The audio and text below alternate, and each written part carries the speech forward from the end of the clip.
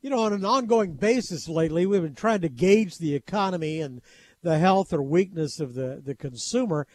And then I saw a headline, National Giving Day is right around the corner, Tuesday, November 29th. And this is the time of year when probably a third of the money is given to major charities. So how giving are people going to be this year? This is probably a question we should put to Chris Letourneau. He's Senior Executive Director for the American Heart Association based here in Dallas and joins us right now. It's good to have you with us. Well, it's good to be with you, David. Thank you so much for taking the time to have me on, and really looking forward to it. Well, it's a fabulous cause. It's that you do an outstanding job. But the question is, what's the gauge of the consumer out there? You think you're going to get any money?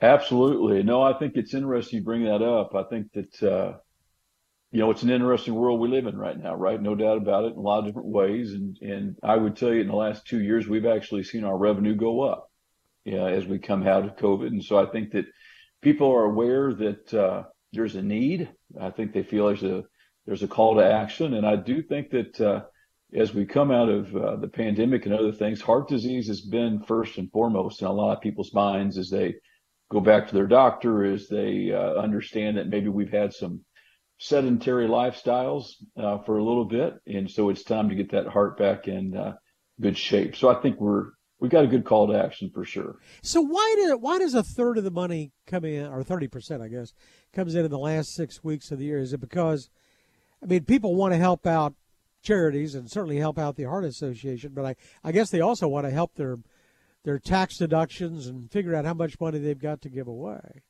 That's true. I think there's two different things there, and you really mentioned both of them. First is I think it's a time of year where we think of other people. I think we think of other people and what the need is in our community.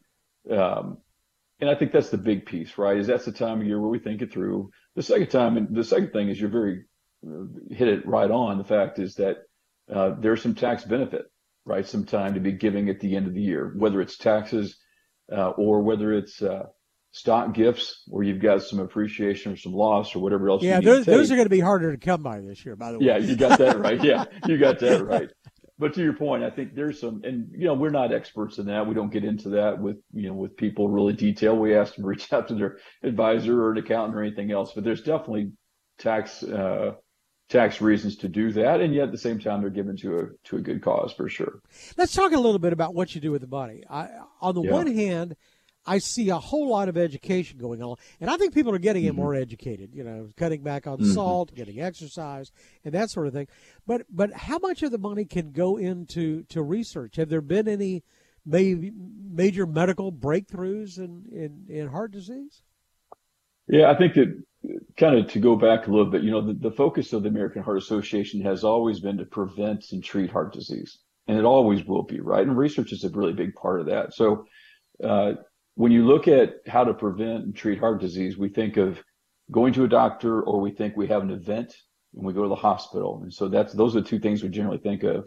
I think that the American Heart Association over time, especially the last few years, has done a great job of not only always being focused on research, and we focus on research even right here in our community. We have research grants out to UT Southwestern and some other organizations here right in our town, right, that are doing the research right here.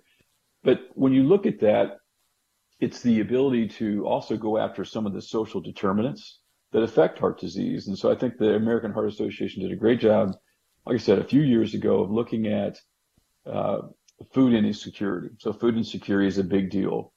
Quality of health care, tobacco and vaping, all those things, David, lead to heart disease. So how can the American Heart Association not get it to where you're showing up in a hospital with an event, but you're working on diet, exercise, nutrition, sleep, food insecurities, things like that, to where we keep that from happening in the future, and we just have people with healthier hearts earlier in life.